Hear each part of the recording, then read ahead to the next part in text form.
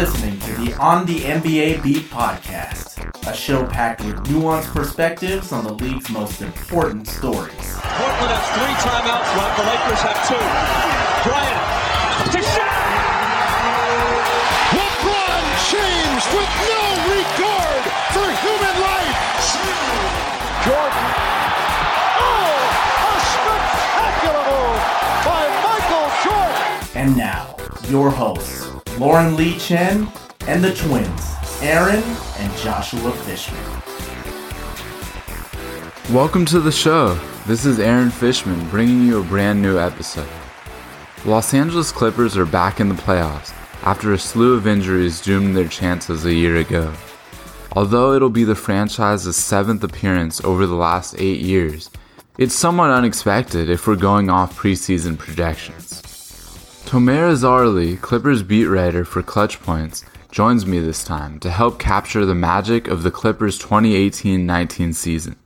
He also explores the team's most likely first-round opponents, details Lou Williams and Montrezl Harrell's electrifying synergy off the bench, explains why Pat Beverly is, quote, unstatable, and previews the organization's monumental offseason ahead, and so much more as well. But first, on Tomer himself. The young reporter knows how to skateboard, and he's gone rappelling off a cliff. He just doesn't know how to ride a bicycle. I won't ask him to either. Adept Clippers analysis will more than do the trick. Tomer, I'm really excited to dive into this Clippers discussion. Thanks a lot for coming on. Thanks for having me, Aaron. It's my pleasure. Preseason, so many experts were talking about how the Clippers wouldn't make the playoffs in such a deep conference. It seemed like it was a general consensus, although there were some who said they might squeak in. All season, it seemed like they kind of took on that underdog mentality and that it fueled them and lifted their play. Where were you projecting them to finish before the season began? At the beginning of the season, I didn't have them as a playoff team. I did have them as a team who would get at least 45 wins, probably 44, 45 wins, just based off the fact that they got 42 last year and they went through a slew of injuries. So I thought if they stayed healthy, they could reach 44 to 45. Now, I thought that the Western Conference would require you to have at least 50 wins, 52 wins to get into the playoffs. You know, we came in with a lot of expectations for the Rockets, the Nuggets, the Timberwolves, who had Jimmy Butler at the time, the Jazz, the Lakers with LeBron James. So I think they've really exceeded expectations. I didn't have them as a playoff team, but it's been fun to watch. Yeah, it's weird. I had them as a 7th seed. There are too many teams that, you think they're going to make it and unexpected things happen, like with the Timberwolves, Lakers. I just thought based on what they did the previous season, just how scrappy they were, and with adding the lottery pick and Shai Gilgeous-Alexander, I don't know. I'm not that surprised, but it is, if you take a step back and look at it, it is pretty surprising just given how deep the Western Conference was going into it. And a bunch of that is also just, the Clippers squeaked out so many wins this year that they probably shouldn't have. In that 6-game road trip, they had 3 20-plus point comeback victories, which right now looks like probably the season for them. They had the stretch at home when they beat the Warriors in overtime. They beat the Bucks in overtime on Lou Williams game winner, and then they beat the Spurs in a close one. That was all in the span of like 6 days. So they squeaked out a couple that they really needed to win. But give them credit. They've been balling out this year. One of the main reasons, I think, and we're going to go over a lot of the reasons why they're in the playoffs this season, are those super subs, the pairing of Lou Williams and Montrezl Harrell. They've been historically great off the bench. They're the highest scoring bench duo in NBA history with a minimum of 50 games off the bench for each. They're combining for 36.7 points per game. And they also have an excellent pick and roll rapport with each other. Zach Lowe just did an excellent feature on that pairing. First, generally, what does that 1-2 scoring punch off the bench do for the Clippers this season? It's just provided their second unit with basically an unstoppable scoring punch because you have a guy in Lou Williams who can go, you don't want to let him go left, but he finds his way to go left either way. And then Montrezl Harrell, they've played together a lot in their Atlanta leagues over the summer. They played in a lot of pickup games, a lot of Drew League games. So they have a lot of experience with each other. They know, Trez knows exactly where Lou likes to have picks set, knows exactly where Lou likes to go on the court. And same for Lou. Lou knows exactly where Trez wants the ball. Lou knows the exact points where you can find Trez, and they both read defenses pretty well. And I think Montrezl Harrell's development as a passer as well has been pretty impressive because their pick and roll game, he's a really good finisher around the rim, but he's also been a good passer out of the pick and roll. Whereas, if he gets and he gets doubled, he's good at finding guys in the corner, kicking it out for corner threes and moving the ball around that way. They've just been incredible. And I mean, they are the highest scoring bench duo in NBA history, but just last year they were actually number 4. I just think they've been so crucial to what the Clippers do, and if either of them goes down with an injury, they're not at the point they are now. And fun fact also on that list, Lou Williams was number 3 when he was on the Lakers with Jordan Clarkson, I remember. And this is random. I think if I'm remembering correctly, number 2 was Ricky Pierce and Phil Pressey or something. Paul Pressey, yeah. They combined for 33.9 points in the 1989-90 season. Yep. So that was a cool list. But I really did like that Atlanta Pro-Am snippet that was in that Zach Lowe piece and was also in Broderick Turner's LA Times piece earlier. It's interesting how they've been developing rapport now for the last 3 years. And that went back to when they were teammates on the Rockets too. More specifically, though, on Montrezl Harrell, he's getting a lot more minutes and opportunities this year, especially as DeAndre Jordan and Blake Griffin are no longer on the team. Do you think it's more of just his improvement is more of a natural outgrowth of those increased opportunities, or is it something more than that, what he's been doing to perfect his game? I mean, that's not underrated. He has been working on his game immensely. Early in his career, I think he had like an issue with a G League ref, and so he didn't always have the best, I guess, name out there. But let's face it, a lot of the NBA is about opportunity and having the opportunity to shine and having the opportunity to, just to get minutes to show what you can do. In Houston, Montrez didn't really have that because he was playing behind Clint Capella, who, as we've seen with the minutes, developed into an incredible, two-way player now for the Rockets. And Trez just needed the opportunity. Last year, he learned a lot backing up DeAndre Jordan. And I don't know that he's a player who can really start either because he is undersized at the power forward center spot. Backing up DeAndre Jordan, playing alongside Blake Griffin, he learned a lot.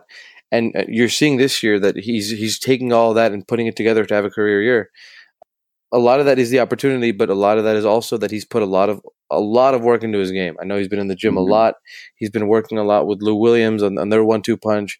He's just been doing it nonstop. And whenever you ask him about it, he says, I love it and I have all this energy because I'm just blessed to play the game and I never take it for granted. So his love for the game is pretty much what's fueling him to become better. And I think that's the best part about him, that he is never going to stop trying to be better.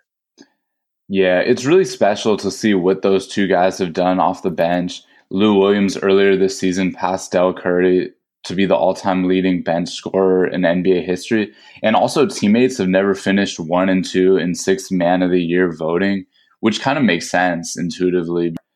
I want to get to potential first-round matchups for the Clippers. It looks like the Clippers will finish in either the 6th, 7th, or 8th seeds. Just help break that down for me, the scenarios. I know it gets a little bit complicated with all the tiebreakers. We don't have to get so specific, but just generally what the scenarios are, and then also touching on each of the most likely opponents that they'll face. Prior to their game against the Lakers, I think everyone penciled that in as a win. Now that it's been a loss, that complicates things a bit more because they could certainly fall to the 8th seed and see the Warriors in the first round. I think right now, Portland is probably the matchup they want to see, just because Doc Rivers' teams have experience going up against the Blazers. If you remember the playoff series a couple of years ago, they started the whole thing where they trapped Damian Lillard and CJ McCollum and tried to make Al-Farouq Aminu, Mo Harkless, those guys beat you. Now, a couple of years have passed. Those guys have all gotten better. I guess the thing now is that Yusuf Nurkic is out for the year with his leg injury. You never want to see an injury, but from that standpoint, I think the Clippers look at Portland as a very winnable first-round matchup. The Rockets, I think, are a matchup they really, really do not want to see. As we saw the other day, despite Patrick Beverley being out, the Rockets are just a bad matchup in that James Harden is in the midst of the greatest scoring season I've ever seen. He's scoring with ease. He's doing it from the line. He's doing it from the field. He's getting his teammates involved. Chris Paul, despite having lost a bit of a step, if he gets to his spots in the mid-range, he's not missing that shot. Yeah. And then you have Clint Capella, who's playing out of his mind. And the other night he had 24 points and 15 rebounds. And he made Ivica Zubac look like a nobody out there.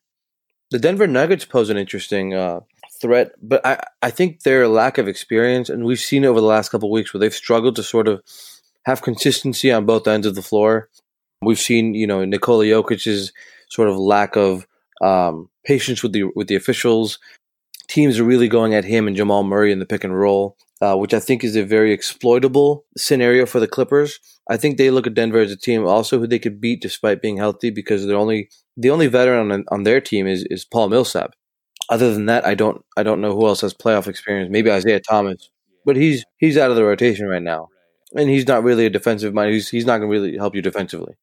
So right now, I definitely see the Blazers and the Nuggets as a team they want to face, and the Rockets. I mean, I thought they might have a chance to win a game or two against the Rockets, but who knows? Maybe they just weren't showing all their cards last game. But that was a rough effort to watch. Yeah, and I think the Blazers and Nuggets are the best options for the Clippers in terms of potentially getting to the second round, upsetting a first round team and getting to the second round. I completely agree with your analysis there. I think even though the Clippers wouldn't admit it for a while after the Nurkic injury, especially, they were really hoping to match up against Portland just because they didn't really have anyone defensively, size-wise, that could really combat him. The loss to the Lakers, though, really puts a dent in their chances to play the Blazers, though. Yeah, it's really looking like they're not going to be playing Portland because from my perspective, Portland could even be passed over by Utah, but still they would probably be in the 4-5 matchup either way. And the Clippers can't finish higher than 6th. And yeah, I agree too that Denver, just even though you never want to count out a team that has been that good in the regular season and has so many weapons, they just haven't been in the playoffs much. They have such a young core. And, and the Clippers have matched up, right? But just being realistic, and the Clippers have matched up pretty decently against them this season too. The Nuggets are a weird matchup for the Clippers in that I think they won 3 out of the 4 games this year, but they played just one game since the Clippers made those trade deadline moves, and that was early after the trade. So we haven't really seen the team build that cohesion and that chemistry together, and I'd be curious to see how they do in a playoff series. Now, look, if we're talking about storylines, then Houston makes the most sense because then you have Chris Paul facing his old team. You have Austin Rivers versus his dad. Remember the whole locker room, thing we had last year. Yeah, there are so many right themselves. And Eric also Gordon was drafted by the Clippers, so there's a ton of storylines there. But in terms of matchups, I don't think the Clippers want to see the Rockets at all. Yeah, and also the super subs that we were talking about, both of them came in that Chris Paul trade, and Patrick Beverley came over from that trade. So yeah, definitely the storylines would write themselves. You just alluded to that Tobias Harris trade, and the Clippers made a slew of moves around the deadline this year. Since trading Tobias Harris, who is arguably the Clippers' best player, I think most people would say top 2. He was getting the most minutes per game, really solid player in this league. He's gone. So I thought at that point the Clippers were making the decision maybe that they were content not to make the playoffs, and they just wanted to get some assets in return for Harris, an emerging star who they didn't want to pay as much as he wanted maybe in the offseason. Then the Clippers just kept winning, and they were 17-5 since that trade. They lost the last 2. So they're 17-7 since that trade. Over that stretch, they have the 8th best net rating in the league, 4th best offensive rating at 113.5 points per 100 possessions over that stretch, 4th best true shooting percentage with only the Raptors, Jazz, and Warriors better. They're playing at a really high pace.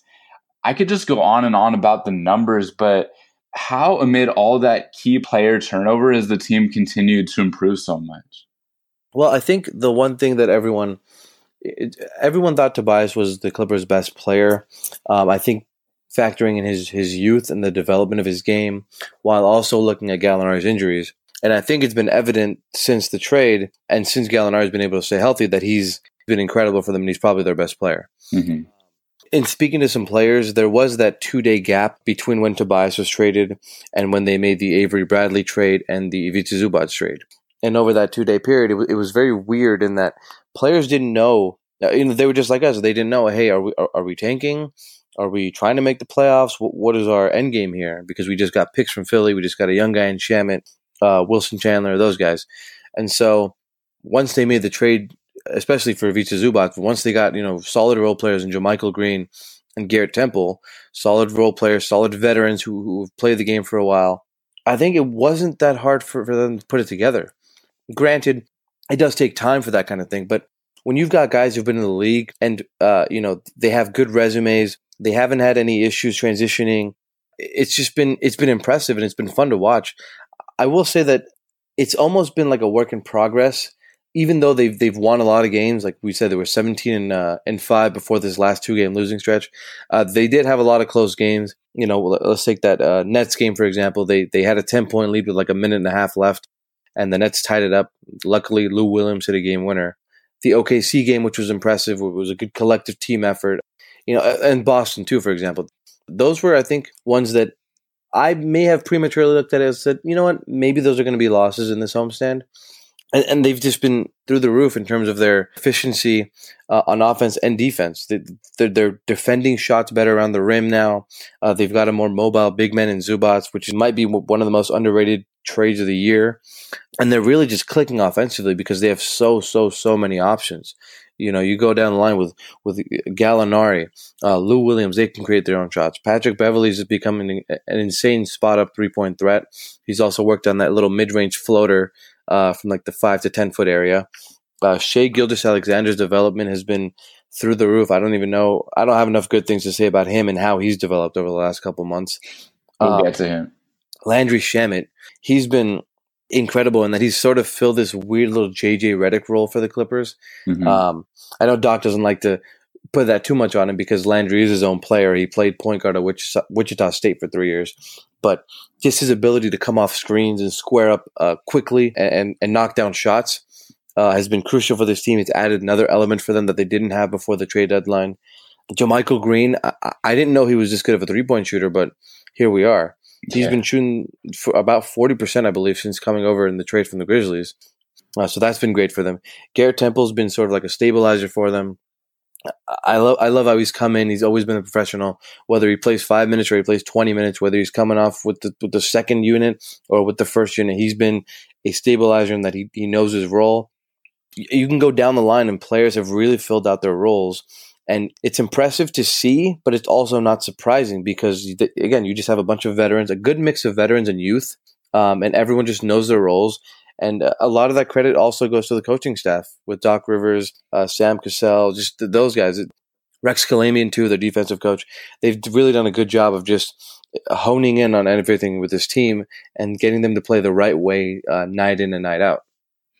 With hindsight being 2020, it's really easy also to pinpoint one specific game, and it's certainly much more than that.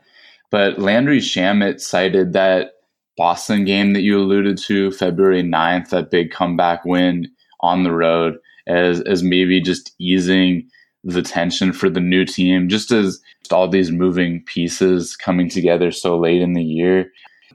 Jovan Buha tweeted a number of interesting statistics.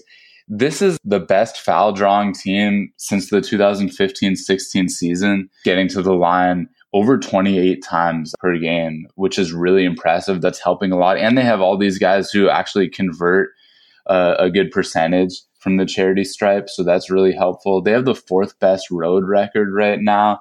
Yep. And they're top 5 in virtually every clutch statistic and fourth quarter metric that you can find. So all those things collectively seem to really be contributing. Let's go to Doc Rivers' Coach of the Year case. I'm assuming that Mike Budenholzer is going to win it. His first season coaching in Milwaukee. He does have Giannis, though. But there are a lot of other good coaches who have cases to be made. Doc Rivers among those. What's his case, and why do you think he'll win or won't win this season? I don't think Doc Rivers will win. He will probably end up a top 3 finisher, but listen, the Milwaukee Bucks they're probably going to win 60 games this year. They're 59-20 with 3 games left. They're probably going to win 60 games. The way the Pacers have recovered since losing Oladipo probably makes a good case for McMillan. But, I mean, considering everything the Clippers have gone through and that, they were expected to win by, like, at the start of the season, ESPN had them at 35 wins. Westgate Las Vegas had them at 37.5 wins. Oddshark had them at 36.5. And they reached 37 wins about 2 weeks ago.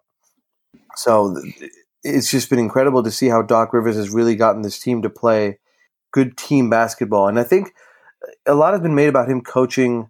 His coaching has been, impressive more than years past. But I think he's really just, when you lack that superstar, I think you just have to, the team aspect of the game and the X's and O's show up just a little bit more. When you have a Chris Paul, when you have a Blake Griffin, you can throw them the ball and say, hey, get me a basket, make something happen. And a lot of it is those guys wanting to do that as well. Whereas now, other than Lou and Gallinari, you really have to have a set offense and run plays and try to make things happen in the pick and roll. And that's not even talking defensively, where the Clippers have really improved since the trade deadline. They had Marcin Gortat as their starting center to start the year, which was a struggle. But since acquiring Zubats, they've just been incredible on both ends. And as Jovan mentioned, they've been insanely good in the clutch. I think they're 4-1 in overtime this year, or something like that. They've just been great all around. Yeah, specifically too, he's playing rookies this year a lot, and part of that is you had a lottery pick in Shai Gilgeous-Alexander, and they made the trade for Landry Shamet, who's been so good for them. So it's a little bit of a different situation, but he's a guy who's not known for giving rookies many minutes. Well, look, I think the whole Doc doesn't play rookies thing is maybe a bit overblown. He had a rookie Corey Maggette in Orlando that he played. He had a rookie Rondo in Boston that he played. He had the rookie of the year, Mike Miller, in Orlando that he played 29, 30 minutes a night. So I think it's just been overblown a bit in that he's had a lot of veterans, and they've had a lot of teams that are aspiring to win. They make the playoffs every year, so you don't really get lottery picks when that happens. Yeah, and then you end up with a 21, 22, 24 pick, and those guys don't always pan out. You have to have a really good scouting and a good draft just to maybe get a guy who can actually play in the rotation. But I will say that he's also not a guy who's just going to say, hey, because you were a lottery pick, you're going to play this many minutes a night. We saw that with Shai to start the year. Doc told us multiple times that he was not just going to start games right away just because he was a rookie. He had to earn those minutes, especially against guys like Avery Bradley on the team, Patrick Beverley on the team. He's really bought into the youth movement as well, I will say that. But he's had veterans for the most part. He's also a guy who, to start guys' careers, I think he gives them a bit of a short leash to teach them, hey, this is how you got to play the game. This is how you got to do this. This is how you got to do that sort of thing. You know what I mean? Yeah. And so he's not really – he's teaching them from an early from a young age how to play the game by having these short leashes on them. And so we've seen, Shai went through his shooting struggles, his struggles on both ends, and he's playing lights out basketball right now. Like, you can make the case he's probably their second or third best player over this last couple of weeks. Yeah. Shamet also, telling stat on him, even though the sample size is a little bit small, he leads the Clippers in on-off net rating at plus 11.8 points per 100 possessions. And I mean, I cited the true shooting percentage over that stretch since those trades, and he's a huge reason why that's happening. Shooting, I think, nearly 44% from beyond the arc. Yeah, he's been incredible for them, and we've seen just like yesterday with the loss of the Lakers that when Shamet doesn't get the ball, when he doesn't at least get looks, that means the ball's not moving. Doc said that the ball's not moving if Shamet isn't getting more involved in the offense. So it seems like right now they go as far as Shamet goes and as far as the ball movement goes. So it'll be interesting to see how they recover from these last couple of losses in terms of the ball movement. Yeah, I know in talking with you and just a cursory look at your Twitter feed, you'll love talking about Shai Gilgeous-Alexander here. January might have been his worst month. Just the minutes were down. He wasn't really going to the basket that much or making his threes. In March, it was ridiculous, not sustainable 3-point rate that was, I think, like 60% or something. So that's cool. He's not going to shoot 60% from three, but oh no, but like 30, 35, 40%. Like I think he can be a really good 3-point shooter. He's showing that. And the assist to turnover ratio that we saw in March and just the frequency in how often he would get to the line, those all really impressed me. And he's better post All-Star break than pre All-Star break. Where's this rookie wall that he was supposed to be hitting? He hit it very briefly in January, and he just bounced off that. One of the funny things about that is that he has, Patrick Beverley likes to call it, he has the fire and ice, in that he has the fire of Patrick Beverley, to get on his head, and he has the ice, the cool side of Lou Williams to help mentor him as well. So he gets the fiery and then the cool side of mentorship. Now, a lot of times, I know his teammates will allude to this, that you don't always need to say something. When he was going through his shooting struggles, they didn't always need to say something to him. Sometimes it was just about him figuring out on his own, figuring out how to get through this rookie wall.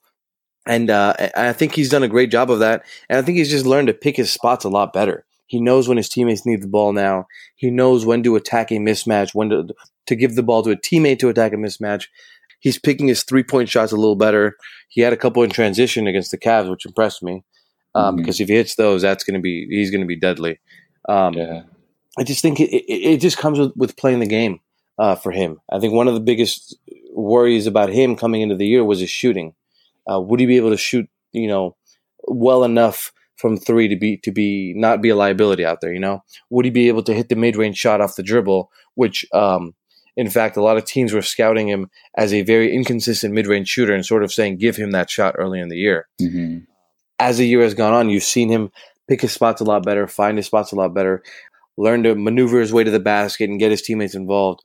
Again, I just can't say enough good things about Shai. He's really, really figured it out, and I don't even know what the ceiling for him is. It's insane. Yeah, it's really exciting to see. We'll monitor his progress moving forward. To me, also, Patrick Beverley, along with Montrezl Harrell, are just the two fiery guys on the team that you could say are the heart and soul, that they just power them. But Beverley has that veteran experience, and we've seen that he's been sorely missed over the last couple games, both losses. He's scoring the lowest amount per game of his career outside of his rookie year, yet he just does so much all over the court. Talk a little bit about some of those things he provides. Patrick Beverley's impact goes beyond his on-court numbers or whatever he does on the court. Doc Rivers likes to call him unstatable because there is no stat to define how important he is to your team. He holds guys accountable. He holds himself accountable. And he's also very open to listening as well. Just his impact defensively. No offense to the Lakers, but if Patrick Beverley plays last night, I don't think they lose that game because he's just so locked in for all 48 minutes. And he holds guys accountable essentially every play. And I think that's something that, as Clippers players alluded to, they took their foot off the pedal once they clinched a playoff spot.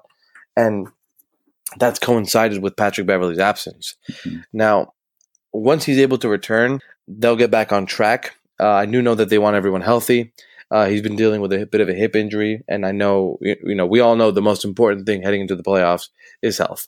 You have to be healthy. Doc Rivers early in the year touched on how he didn't like sometimes that Beverley sort of gambled a little too often. And we see that with some of his ticky-tack fouls, that he gambles a little too often.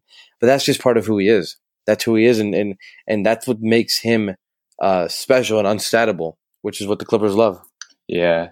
That early February acquisition of Zubac, much has been made about how Jerry West and the front office team pretty much ripped off the Lakers, who reportedly were trying to shop Zubac for Tyler Lydon from the Nuggets. They just really wanted to get rid of Zubac for whatever reason, maybe to clear cap space for the next year. What are your thoughts on that acquisition and what Zubac provides, but also the areas where he still needs to improve? From what I understand, the Lakers reached out to the Clippers to trade for him. The Clippers didn't reach out to him, to the Lakers. Mm-hmm. And I think the Lakers' biggest worry is that they didn't want to pay Zubac in restricted free agency. Let's try to get something for him before he just leaves in free agency. Now, they did not really get a good deal. Mike Muscala has played sparingly for the Lakers. I think one of the things that Zubac has really brought to the Clippers is a presence around the rim defensively and offensively, an athletic presence.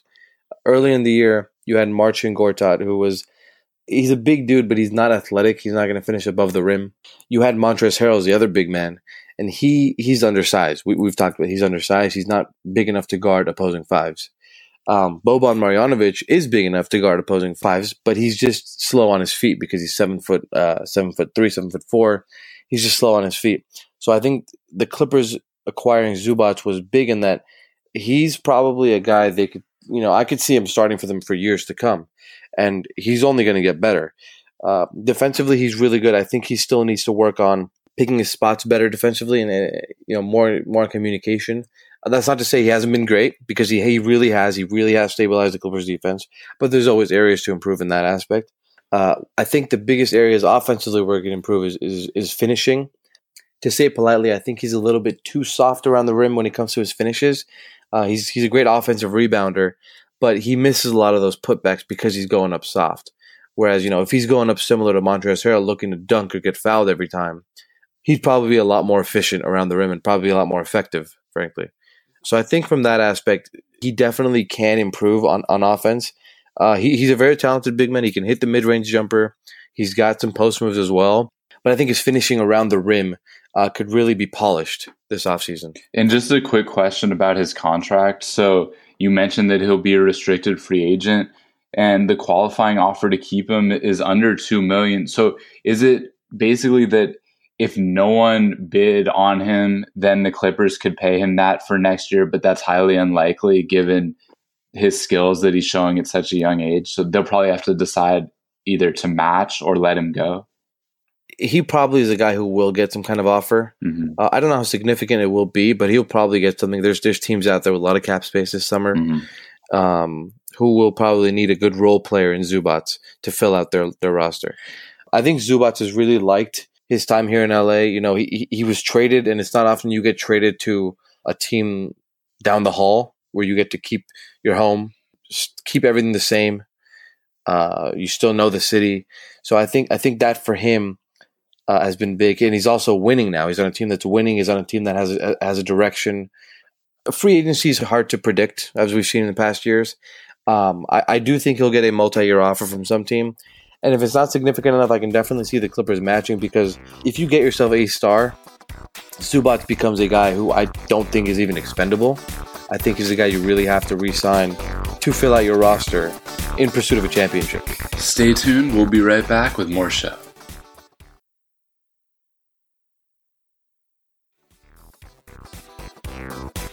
This is Billy Bowl of A Wolf Among Wolves, and I am on the NBA Beat.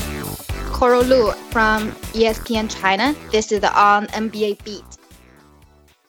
As we wind down, I think the intensifying rivalry between the Lakers and Clippers, and a lot of it has been off the court, has been really fascinating to watch.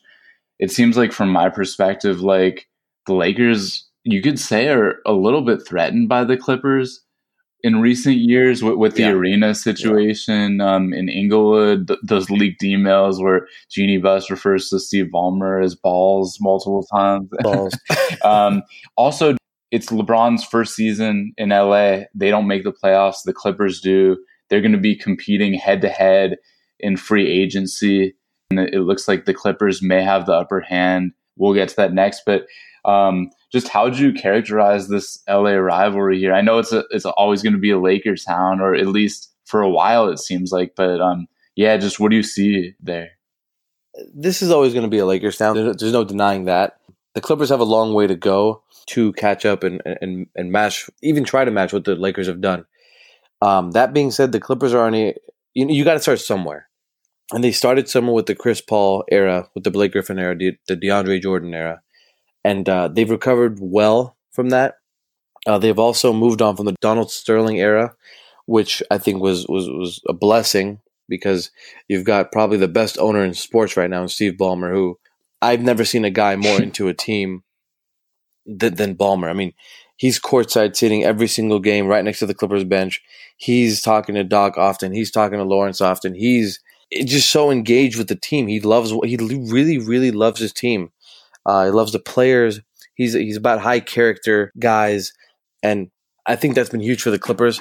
So they've taken the right steps towards becoming a more respectable franchise than what they've been in, what they've been known for in past years. I will say that this arena thing, if they can get this done and build their own arena, it'll be huge for them in terms of right now they're the third tenants at Staples Center. The LA Kings hockey team, they get first priority on games. Then the LA Lakers get second priority. And the Clippers are pretty much left with whatever dates are left between their games and some concerts. So that's why you see a lot of Saturday afternoon games and Sunday afternoon games, because they're left with whatever's left. And so if you get your own arena, you could probably capitalize and get better times for your fans to come into games. That's for one. You don't have to worry about, for example, yesterday's game. That may have been a Clipper home game, but there were Laker fans everywhere. It was probably like 60-40 or 70-30 in favor of Laker fans.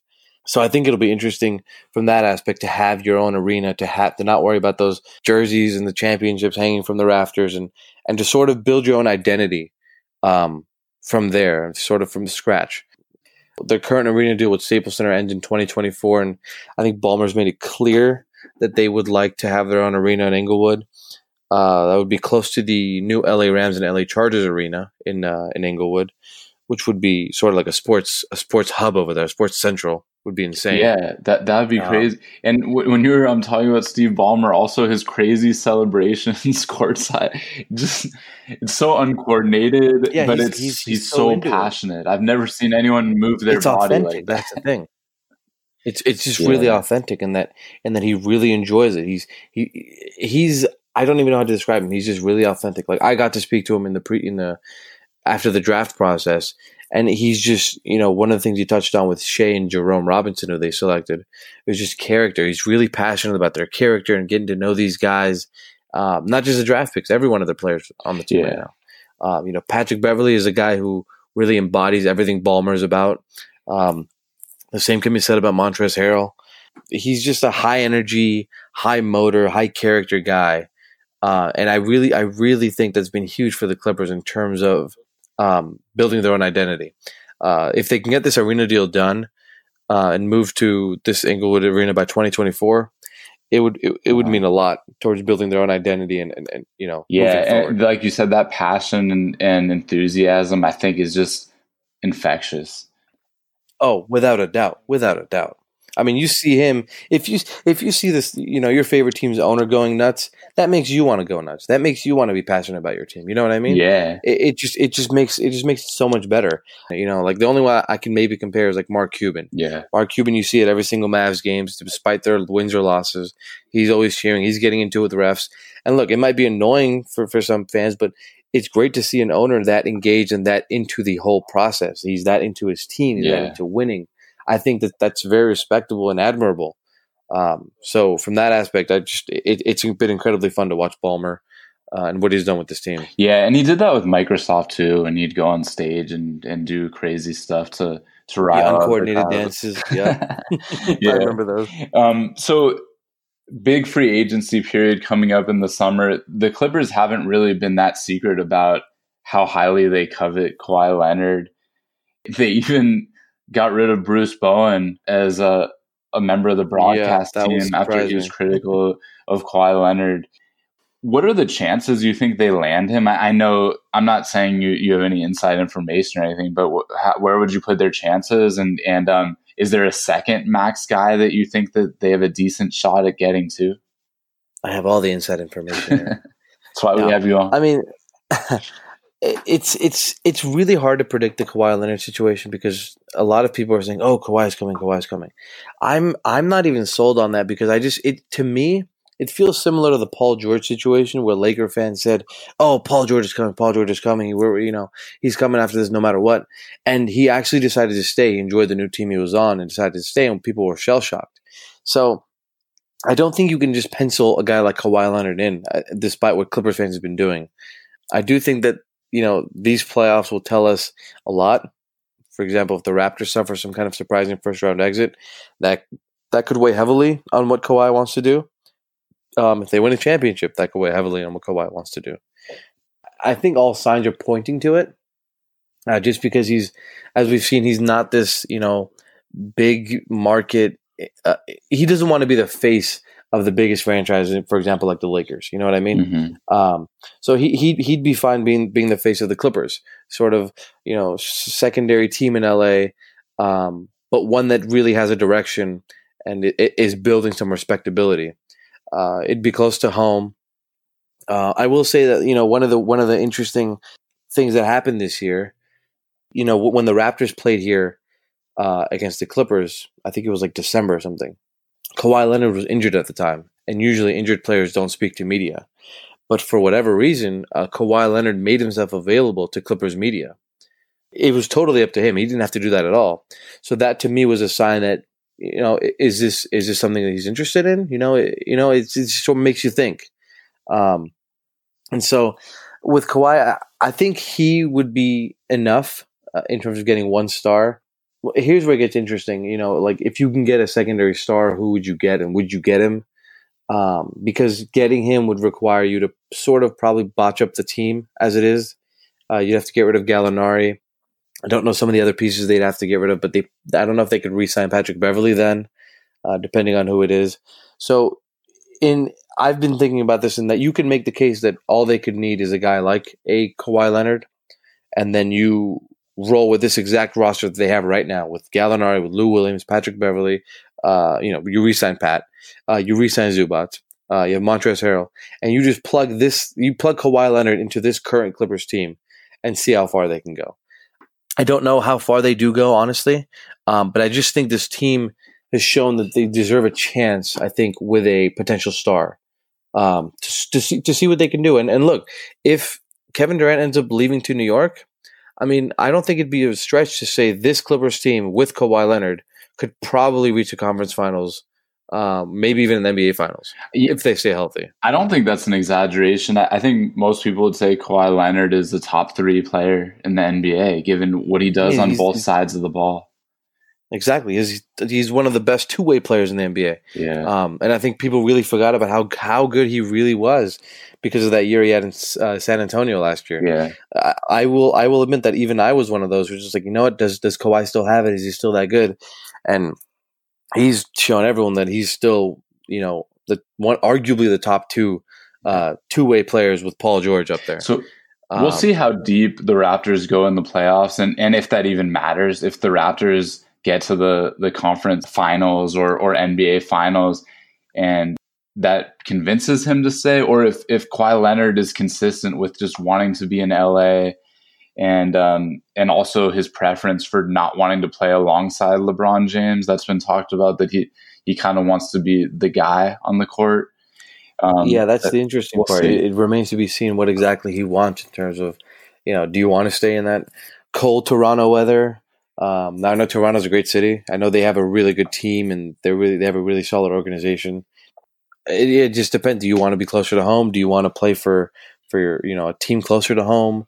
Do you want to have a chance to rebuild this franchise? And that, if Kawhi Leonard leads the Clippers to a championship, I mean, his jersey goes up in the rafters almost immediately. Yeah.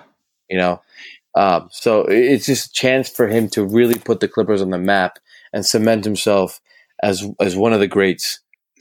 If he wins a title. Yeah. We could talk about the Clippers all day, and at this rate, we kind of are headed that way. So just the last question, and I really appreciate your time. It's been a great conversation. Thanks for having me. Appreciate you having me. My pleasure. The last thing is just about Danilo Gallinari. He's having a career year at 30 years old. really injury prone over the course of his career, but he's largely stayed healthy this season.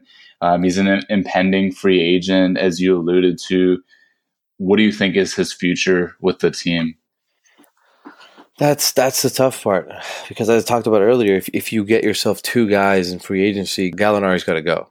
And I know there was worry on his end in terms of the trade deadline when Tobias was traded. He was one of the guys who was like, all right, am I next? Are we blowing this up?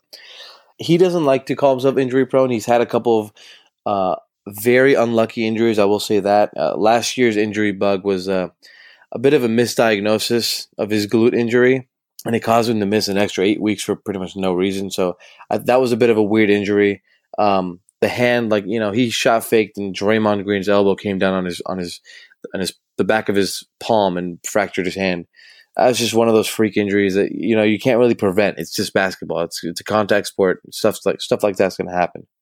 It's easy to say if Gallinari stays healthy, he should be on this team because based off his injury history, he's had a hard time staying healthy. But if he does stay healthy, I really think this team with a Kawhi Leonard is good enough to make significant noise in the playoffs. And I think the benefit of that is that in keeping Gallinari, you also get to keep the other guys around, in Lou, in Trez, who I know they're signed, but you don't have to maybe work around trading them to make room for another guy. You know what I mean? Yeah. Or try to fill out a roster. And I just think you can really make a case for the Clippers trying to keep Gallinari, trying to limit his minutes throughout the regular season. This is if you get a Kawhi Leonard, and just trying to go from there and work with him from there.